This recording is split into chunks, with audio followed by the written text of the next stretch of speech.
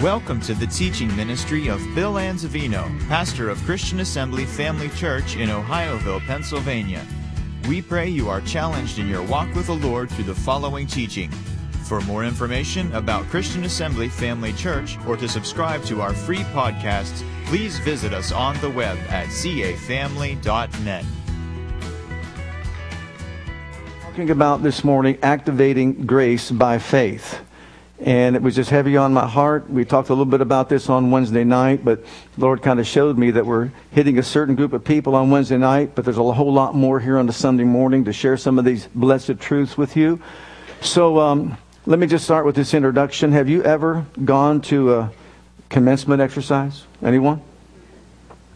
I've been to many over 40 years, being here and also with young people that are graduating, all that. And I never went to one where I had the speaker or even the school say, for those of you that want to succeed, you're in group here, A. And those that want to fail, you're over here on this side. So we're going to have a speaker that's going to teach the keys to success to this group and the keys to failure to this group. You know, keys to failure? Like, don't have any goals. Establish no priorities. And by all means, maximize pride. Because pride goes before destruction, a haughty spirit before a fall, and you're guaranteed to fail if you'll just maximize your pride level. And then the list goes on, certain other things that they could possibly do. Like just be contentional, always be someone that's hard to get along with. Make sure that you're unsubmissive. Don't submit to anybody in any way. See to it that you're unfocused as well. And by all means, be lazy. Be as lazy as you possibly can. Major in laziness. And then, one of the most important things, study your past failures and see if you can improve on them. Get more successful at failure. I never went to a commencement exercise like that. Did you? Am I to believe that all these speakers assume that everybody wants to succeed? I guess so. Because I only heard motivational speeches that would encourage them to succeed and reach for their dreams and so on, right? Absolutely. You don't see those two groups. Well, when Israel came out of Egypt, there were two groups. The first generation group under Moses failed to enter into the promised land. Study it out, you'll see why. But the key word, unbelief. Look at Hebrews 3:19. The key word, unbelief. So we see that they could not enter in. Why? Because of what? Notice this. One word he uses to define their reason for failure. Of all the things that they did wrong, when they came out, they murmured, they complained, and then in the wilderness, they built a molten calf and committed idolatry and adultery. And the list goes on and on of all the different things that they did. But he uses one word to describe it and define it. And what's that word? Unbelief. They couldn't enter in the promised land due to unbelief. And it's all encapsulated in that one word, unbelief. But then the key verse, this will get you. Numbers 14:28. The key Bible verse. Say unto them, as truly as I live, saith the Lord. As truly as I live, saith whom? The Lord. Well, what are you saying, Lord? As you have spoken in mine ears. As you have spoken in mine ears, so will I do unto you. Think that one through for a while. As you have spoken in mine ears, that's what I'm going to do to you. Remember Jesus said, by your words you'll be justified, by your words you'll be condemned. You know those that criticize the teaching, you can have what you say, but it's a shallow perception of what it means that you can have what you say. What do you do with that scripture? As you have spoken, that's what I'm going to do to you. Should that make us stop and think about the words we speak? Death and life are in the power of the what? Tongue. And so it's important that we recognize that they got exactly what they said. That was group A, the first group, under the leadership of Moses, who failed to get into the promised land. Unbelief As they spoke in the ears of God, that's what they got. Number two, the second group is the group that was raised up or reared up under Joshua. They succeeded to get into the promised land. And they succeeded, and what's the word? The key word? The key word is faith. Look at Hebrews chapter 11 and verse 30. By faith, the walls of Jericho fell down after they were encompassed about 7 days. What are the key Bible verses? Well, Joshua chapter 14. Look at verse 7. 40 years old was I when Moses, the servant of the Lord, sent me to Kadesh Barnea to spy out the land, and I brought him word again as it was in mine heart. What did Caleb do? He brought back word as it was in his heart. And look at Numbers 14:28 again. We could say the same thing, saying to them, as true as I live, saith the Lord, as you have spoken in mine ears, so will I do to you. So you can see it works both in the positive and the negative. The first group were kept out as they spoke in his ears, but Caleb and Joshua and the others got in. Why? Because as you have spoken in my ears, so will I do to you. Words are powerful containers of life or death. And when we align ourselves with what God said, and we echo what God said, we declare and decree what God said, we have His attention, and He Himself will see to it then that we get in or succeed in experiencing the full blessings. Okay, now we got them in the promised land. What kept them out? Unbelief. What got them in? Faith. Now that they're in the promised land, okay, now look at something. Joshua in the promised land had two groups to deal with. Look at Joshua chapter 18, the first 3 verses. And the whole congregation of the children of Israel assembled together at Shiloh and set up the tabernacle of the congregation there, and the land was subdued before them. And there remained among the children of Israel 7 tribes which had not yet received their inheritance. Notice the word, they haven't received it. And Joshua said to the children of Israel, how long are you slack to go possess the land which the Lord your God, the Lord God of your fathers, hath given you? Were they given the land? Did they possess the land?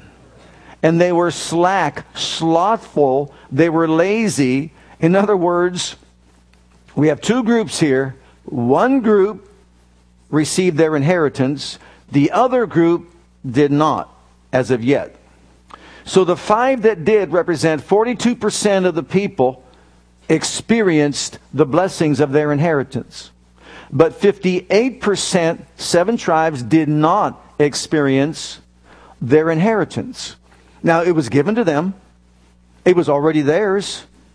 But they were slack. They were lazy. They were pessimistic. They were negative. And even though they got in by faith, they didn't continue in their faith to once again receive the fullness of the blessings that were theirs to enjoy. And we're talking about a beautiful land, a land of promise, a land where God says, I'll be an enemy to your enemies. I'll be an adversary to your adversaries. I'll bless you when you're coming in. I'll bless you when you're going out. I'll take sickness and disease away from the midst of you. The number of your days I will fulfill. And he goes on to say all these wonderful blessings. I'll give you lands that you didn't had anything to do with. I will give you trees and olive gardens that you haven't planted. I'm going to give you wells that you have not digged or dug. And it's all going to be yours in that wonderful place. But they failed to possess what was theirs. So was it God's fault that they didn't possess it? Because God already gave it to them, right? It was up to them to possess it. And how were they going to possess it? By faith, by using their faith. But they failed to do that. Well, the application for us today. Number 1, Christ is our promised land. Have you accepted Jesus Christ as your Savior and Lord? He is the promised land for believers today. In 2 Corinthians 5:17, we are told, if any man is in Christ, he is a new creation. All things have passed away, and all things have become brand new. Notice the language here. Are you in Christ? You're a new creature. In other words, there was a before of you, and now there's an after. A before and an after. Before Christ and after Christ. Now, think about life before Christ. Before Christ. You ever notice some of these, sometimes they advertise like these creams and all these different things they want to show you on TV about this can help your complexion, this can help you with this and with that. You ever see the before and the after pictures? And the woman that they show in the before picture, her hair's all ratty, no war paint on. The dress comes from the early 1900s, and she's just standing there with a scowl on her face. And then the after. Someone did her hair, the war paint's on, she's got the most modern dress that she could possibly wear, and she looks really good. The before and the after, right? Well, the before, we were in Christ, we looked like this, we acted like this, we behaved like this, we talked like this, we were probably negative, we were probably complainers, I'm just like the first group. But the after, you are a new creation. Old things have passed away. All things have become new. You are His masterpiece now. You're an heir of the Most High God. There's royal blood flowing through your veins. And we can go on and just talk about all of who we are and what we have in Christ, which is why we say it every time we gather together. I am what the Word says I am. I have what the Word says I have. I can do what the Word says I can do, and so on. Why do we do that? Because we need to remind ourselves who we are in Christ and what we have in Him. Number two, we have an inheritance, and our inheritance, just like they did, is in Christ. Look in Ephesians chapter 1. We all have been left an inheritance. But the thing is, have we possessed it? Is it a reality to us? Are we experiencing it? That in the dispensation of the fullness of times He might gather together in one all things in Christ. Notice, in Christ, both which are in heaven and which are on earth, even in Him, in whom also we have obtained an inheritance. If I were to just call you out and just say someone just gave me a note here and said that your great-great-great-great-aunt just passed away and left you $1 million, would you just sit there and look at me like, thanks for the news? You'd be shouting from the mountaintops, right? You and I have an inheritance in Christ. We've obtained an inheritance, being predestinated according to the purpose of Him who works all things after the counsel of His own will. So you and I have an inheritance among the saints alike. And guess what? We've all inherited the same thing. Praise God. Thanks be to God, we've inherited the right to make heaven our home with the Father, the Son, the Holy Ghost forever. You know, in the Jewish community, they don't teach heaven much. Do you know that among those that practice Judaism, that heaven is really not something that they even major on? In some cases, they don't even believe in. Did you know that? It's the truth. Look it up. You'll see. No, they believe. Do you remember when the disciples went to Jesus and said, before He ascended on high, is it now time for you to give the kingdom to Israel? And what did He say? It's not for you to know the time of the seasons, right? Why do you think they were focusing on that? Number one, the Sadducees didn't believe in the resurrection of the dead, so how can they believe in heaven? And that's why they were Sadducees. We have to always say that. The Pharisees did not major on heaven. What they majored on was an earthly kingdom and how they could have national prominence on the earth. That's what they believed in. That's what they focused on and all that. That's why they were fair, you see. Sorry. That's my father in me. Oh, Lord, I'm going to get it for that one. But they didn't major in that. But you and I, well, think about it. They don't believe in Jesus. They don't believe He conquered death, hell, and the grave. They don't believe He was raised up from the dead. They don't believe He ascended on high into heaven. So their focus and attention is on the earth. And what they want is national prominence. What they want is to be respected on the earth. In the earth, they expected Him to rise up as a world leader king where He was going to lead them down the path of victory here upon the earth. And you know what? That will happen when He comes again, but not now. And by the way, we'll be coming with Him in glory. But we have an inheritance, and that inheritance is in Christ. And we all have it. Next, it's up to us to realize it takes faith for us to possess what God has already given us, just like it took faith for them to possess the promised land and experience the blessings of the promised land and experience their inheritance. It takes faith for us to do the same thing. Even though we're in Christ and God has given us everything that we need for success in every department of our being, it will not materialize just because He gave it to us. Just because we have it, let's just say, in spirit. For it to manifest in our lives, in the flesh, it's got to flow through the renewed mind by faith. Now, if you recall, when God made man in the very beginning, He did not make man first and put him on the planet and just say, wonder what his needs might be. Let me see, he might need, some minerals. He might need some water. He wasn't puzzled. He put every resource in the earth, on it and in it, that man would need for success in life. But guess what? Even though it's here on the planet, if you don't go get it, it's not going to be yours. You're not going to enjoy it. Did you know that electricity was here long before Ben Franklin? All the resources we have on this earth have always been here. Oil's always been in the ground. Gas has always been there, etc., etc. Man had to do his part to either tap into it, harness it, and vitally use it for his own well-being. And trust me, in the day in which we live, especially when it was like below zero all those days, aren't you glad for electricity? Aren't you glad that you had some heat in your house? It was always there. When there was a gold rush over in California, the gold rush, guess what? You couldn't go get it if it wasn't there. Who put it there? God put it there. Was it there all that time? And the only ones that got it were the ones that went after it to possess it. Am I right? So I want you to think that through. Because even though we're in Christ, and in Him we have been given all things, it's all ours.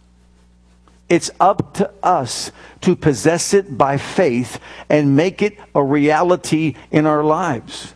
We got to be like the second group, the Joshua generation, that says, this belongs to me and I'm taking it by force. So whether it's spiritual, emotional, physical, financial, God is saying, I have already given you every resource that you need for success in all these areas of your life. But it takes faith in order for you to manifest it. Okay? And that's bringing us to our title. We access these graces by faith. Look in the book of Romans, chapter 5 and verse 2. It's up to us to use our faith to activate what we already have, not what we're trying to get God to do for us. This is the language of faith that is extremely confusing. Why? Because it really involves a sixth sense. In Romans 5, verse 2, by whom also, this is Christ, we have access by faith into this grace wherein we stand and rejoice in hope of the glory of God. How do we access grace? By faith. So, God has given us everything that we need for our success. We already have it in us. We're like the Ragu bottle of sauce. It's in there. It's in there. What do you need? It's in there. It's in there. You've got it. We're thinking along the lines of, we got to get God to do something for us. But you know what He says? I've already done it. All you have to do is access it by faith. Faith then accesses the grace wherein we stand. Dante, here. What good would it do for him to say, when are you going to give me your Bible? He can sit there all day long. How foolish would he be to say, Dad, when are you going to give me your Bible? Come on, Dad, I'm waiting for you to give me your Bible. Would you please give me your Bible? Please, I want your Bible so badly. Dad, give me the Bible, give me the Bible, please. All right, let's take it to another level. When are you going to heal me, Lord? When are you going to heal me, Lord? When are you going to deliver me, Lord? When are you going to help me, Lord? When are you going to strengthen me, Lord? Give me. I need it. It's not happening. I don't feel it. It's not happening. He's up there going, He already has. He already has. all right, Aaron, you got it, buddy. He already has. Come on. He already has healed us. I love it. I love it. I love it. He's up there saying, I already did. I already did. I already did. I already did. You already have it. You already have it. You already have it. You've got it in your hand. This is why it's difficult for us to understand this, because we operate in the realm of the five senses. And because of that, it goes beyond our human reasoning. How do we operate in this thing called faith? I've already got it, but I'm asking Him for it. And so He is saying, don't start from, I'm trying to get what I need. Start from this position. I already have it. Now, devil, get your hands off of me, off of my inheritance, because it's mine now. I have redemption. I have healing. I have deliverance. I have emotional wholeness. I already have, and make that list as long. I need strength. I have strength. You are the strength of my life. Can you see the difference between the two? We're trying to get God to do something that He's already done, and He's getting kind of confused. So grace is God's part. Faith is our part. The grace has been provided for all of us. God always makes the provision before the need ever arises. That's why there's every resource in the earth. He made the provision for man before He ever made the man. So it's already there. We already have everything in us in Christ that is our inheritance to enjoy. But to activate it, I have to acknowledge it and understand the battle of, you could say, the tenses. I'm asking Him to give it to me. He's saying, you already have it. And that's where the confusion lies. So when we talk about walking by faith, we can quote the Scripture, not by what? Sight. That's what that means. I'm walking by faith that I have something that I don't see yet. That sounds weird, doesn't it? I have what I don't see. Well, do you have Jesus as your Savior? Do you see Him yet? No. Did you know grace alone can't save you? Look at Ephesians 2 and verse 8. Grace alone cannot save anyone. If that were the case, everyone on the planet would be saved, because God's saving grace has appeared to all men. But not all men have embraced it by faith. For by grace are you saved. If it would have stopped right there, we'd all have it made. But notice the next two words. Through faith. How do we access the grace that saves? Through faith. And that not of yourselves. It's the gift of God. Not of works, lest any man should boast. So in other words, what he is saying is, God's part is to provide the grace. Our part is to access it by faith. By believing in our heart and saying with our mouth. Now notice how this goes back to Numbers 14:28. As you have spoken in my ears, so will I do to you. Well, how did you speak in the ears of God when you made Jesus your Savior? You said, I believe that I cannot be saved on my own. I dedicate myself to the living God who saved me by His grace. Jesus, come into my heart. I accept you as my Savior. I make you my Lord. What does Romans 10:10 tell us? If you believe in your heart and confess with your mouth the Lordship of Jesus, thou shalt be saved. With the heart man believes to righteousness, with the mouth confession is made unto salvation. So notice it was your heart and your mouth that was engaged or involved in accessing grace by faith.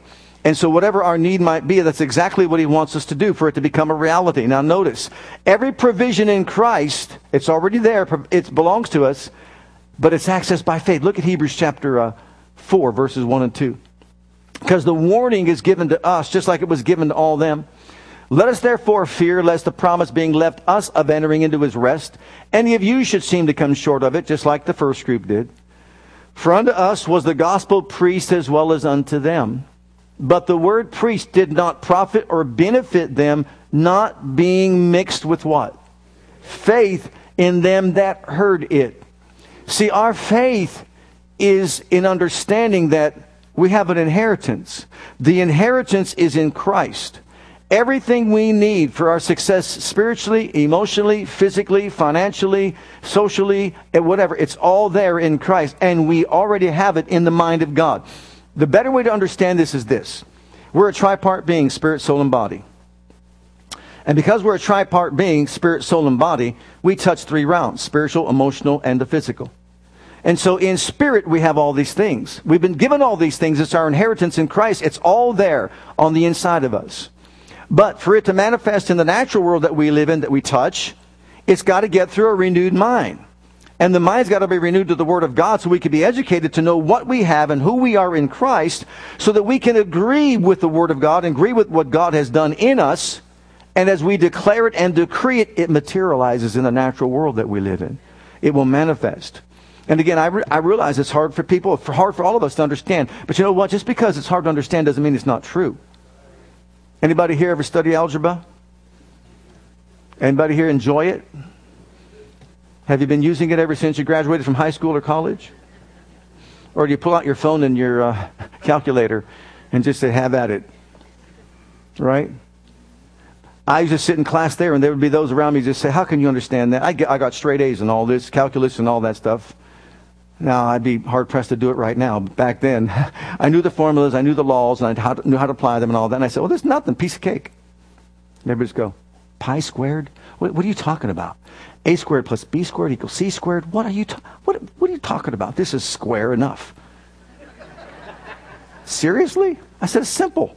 A squared, B squared, plus B equals C squared. It's just a formula. Right? Well, faith is the same way. Understanding it's the same principle. It's not governed by natural laws. It's a spiritual law. God's ways are higher than our ways. God's thoughts are higher than our thoughts. And He says, my word won't return to me void. It'll accomplish that which I please, prosper in the thing whereto I send it. So if you'll take the Word of God, act upon the Word of God, even though you don't see it happening right now, it may not make sense. It may be illogical. But for you to say, for example, my needs are met when your checkbook says, dusty. Nothing there.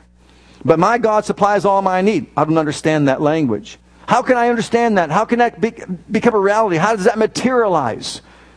I believe my God supplies all my need. Guess what? You are now hooking up with the financier of heaven.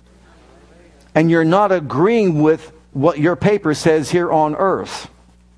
He's not going to manufacture the money, but He's going to cause it to come your way in various ways. He can get you a better job. He can get you a higher paying job. He can move upon people's hearts to help you and to bless you financially, whatever it might be. But the point is, how can I be saying my needs are met when it looks like I can't pay my bills? Because you're joining yourself together with the King of Kings and Lord of Lords. He is Jehovah Jireh, the Lord, your provider, and you are doing what He said to do. How can two walk together except they be agreed? Under the first leadership, Moses, you know what they talked about? You brought us out here to die. You brought us out here to die. We're going to die. Our kids are going to die. Our wives are going to die. We have nothing to eat. We have nothing to drink. What are we going to do now? They're coming after us. They're going to chase us. Oh, Moses, you brought us out here to die. They were a bunch of rebels, and we know all that. Korah and his family all were consumed in the earth and all that because they rebelled against leadership and everything. And they complained and complained and complained and complained and complained. Finally, God says, as you spoke in my ears, that's what you get. What did Caleb say? We're well able to take the land. What did Joshua say? They're bread for us. Same scenario, same situation, different perspective and different attitude. And so they spoke the word of God. They agreed with God, even though it was against any kind of head knowledge, sense knowledge and any kind of logic whatsoever. Think about it. Walk around the walls one day, one time, blowing the shofar. Do it again the second day. Do it again the third day. Do it again the fourth day, the fifth day, the sixth day. And then on the seventh day, make sure you do it 7 times. And keep on blowing the shofar. But when we say to shout, then you shout. That's your strategy, Joshua? Really? Let's do it. Really? Let's do it. Let's do it. Come on. You're on fire today, Aaron. Let's do it, he said. We're hooking up with God when we do it His way. Lord, you said for me to speak to that mountain. I told you I read an article recently. And, you know, we all mean well. Preachers or writers or whatever. And it was a nice article about faith until I got to the point where he said, faith is taking your mountain to God. And I said, that's not what the Word says. The Word says to speak to your mountain, not take it to God. Tell it to move. Speak to the tree, tell it to be uprooted and planted in the sea. That's what we're told to do, and it would obey you. And then in Matthew 17:20, what he said, and then nothing will be impossible to you. Isn't it something that the devil has really blinded so many people's minds to this message, that they're deceived, not realizing that God revealed a means by which all things are possible to us, but it involves the heart and the mouth of an individual. He said, if you believe in your heart that when you tell that mountain to remove, it will obey you, and nothing will be impossible unto you. And what does he do? He says, oh, you're a bunch of the fanatics, those crazy faith fanatics. Oh, I'd rather be a crazy doubter and unbeliever. Really? Really? That what you rather be? Come on, pastor, preach some more doubt and unbelief, man. Feed us well. Seriously. I don't know what they're thinking. Those leaders died by the plague. Plague ate out their tongues and jaws and their bellies, which is their heart and their mouth, because they taught the people unbelief. And God was not happy with those leaders. They died instantly by the plague. Brother, sister, I'm going to teach faith no matter what. Until I move off into glory, I'm going to teach faith from this pulpit and let people know that we can have what God says we have because He's already made provision for us. It's up to us to line ourselves with it and proclaim it boldly in faith. Okay, look at John 14:27 for an example. If we need deliverance, provision, protection, peace, joy, healing, all these things are in us and they're awaiting to be released from the inside to get to the outside, which is when Paul said, work out your salvation with fear and trembling. Okay, remember that? All right. In John 14:27, peace I leave with you, my peace I give unto you, my peace I give unto you, my peace I give unto you. Well, did he do that? In Galatians, aren't we told we have, by the Spirit of God, love, joy, peace, patience, kindness, goodness, meekness, temperance, and faithfulness? Right? So we have peace, right? And where is that peace? I've given you my peace. It's in you that the world can't give, and the world can't take away, by the way. So let not your heart, don't you let your heart be troubled, and neither let your heart be afraid. So do you need peace this morning?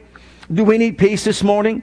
It's part of our inheritance. But to say you're not experiencing peace this morning, you're not walking in peace. Maybe you're anxious this morning. Maybe you're emotionally disturbed this morning. Guess what? You have an inheritance. It is within your being.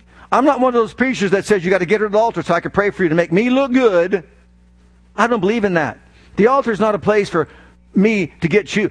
When I first got saved, came out of this one denomination, went to the Full Gospel Church, I'll tell you what. My head spun. Every service they were at the altar on their knees crying. I'm like, I thought there was something wrong with me. I'm happy. I'm joyful. I'm shouting the victory. Praise God. I'm walking in the fullness of my redemptive rights. I'm shouting and praising and worshiping God. I get to church. By the time I leave, I'm like, oh, man. The preacher's preaching of all the people that aren't there in church. So-and-so went on a picnic today. Shows you where their commitment's at. I'm going, I'm here. I'm here. Talk to me. I'm here. Don't talk about people who aren't here. Shout the praises of God and thank God for those who are there. You see what I'm talking about? And so I thought there was something wrong with me. I would walk in feeling I'm the righteousness of God in Christ. In Him I live and move and have my being. And greater is He that's in me than he that's in the world. By the time I got done, I'd walk out like, you scumbag, you. Browbeat, guilt, condemnation, focusing on my flesh, your flesh. If I focused on all of our flesh, we'd all have our heads hung down. Right? Right. Finally, I put 2 and 2 together and got 4. I see it now.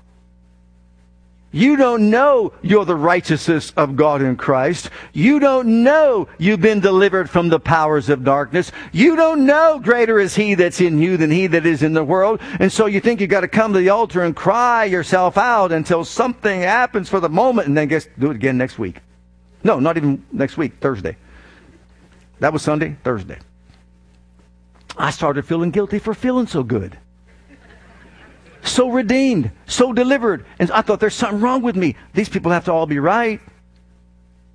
The altar should be used for you to come in a prayer of agreement and say, agree with me that I'm healed by the stripes of Jesus. Agree with me, I have peace of mind. So if you want peace, if you want joy, it's already there. Okay? And here's what he said.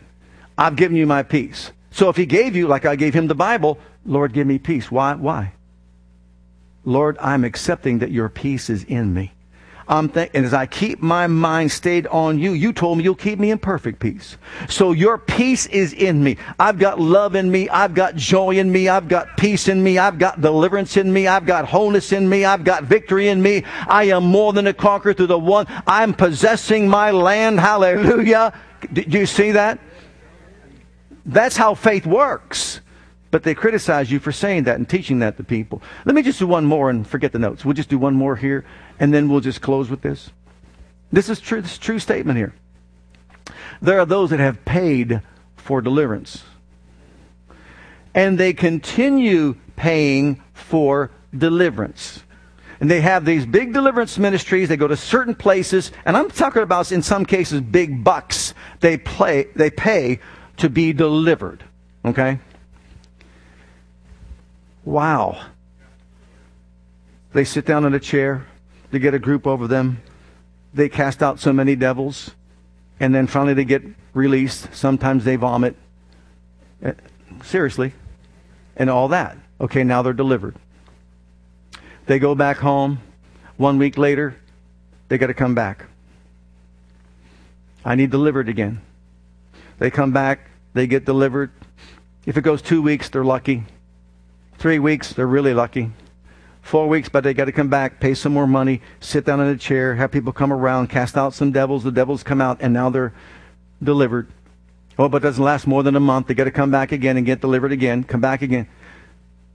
And I just said, why don't you just show them Colossians 1:13? He's already delivered you from the authority of darkness and translated you into the kingdom of the Son of His love, in whom you have redemption through His blood, even the remission of sins. Why don't you tell them it's free, you don't have to pay for it, and you don't have to come back? Because once you get this in your heart, get this in your mind, you will say, get thee behind me, devil. I'm free in the name of Jesus. Who the Son sets free is free indeed. I've been removed from your jurisdiction, and you have no power over me any longer. Sorry.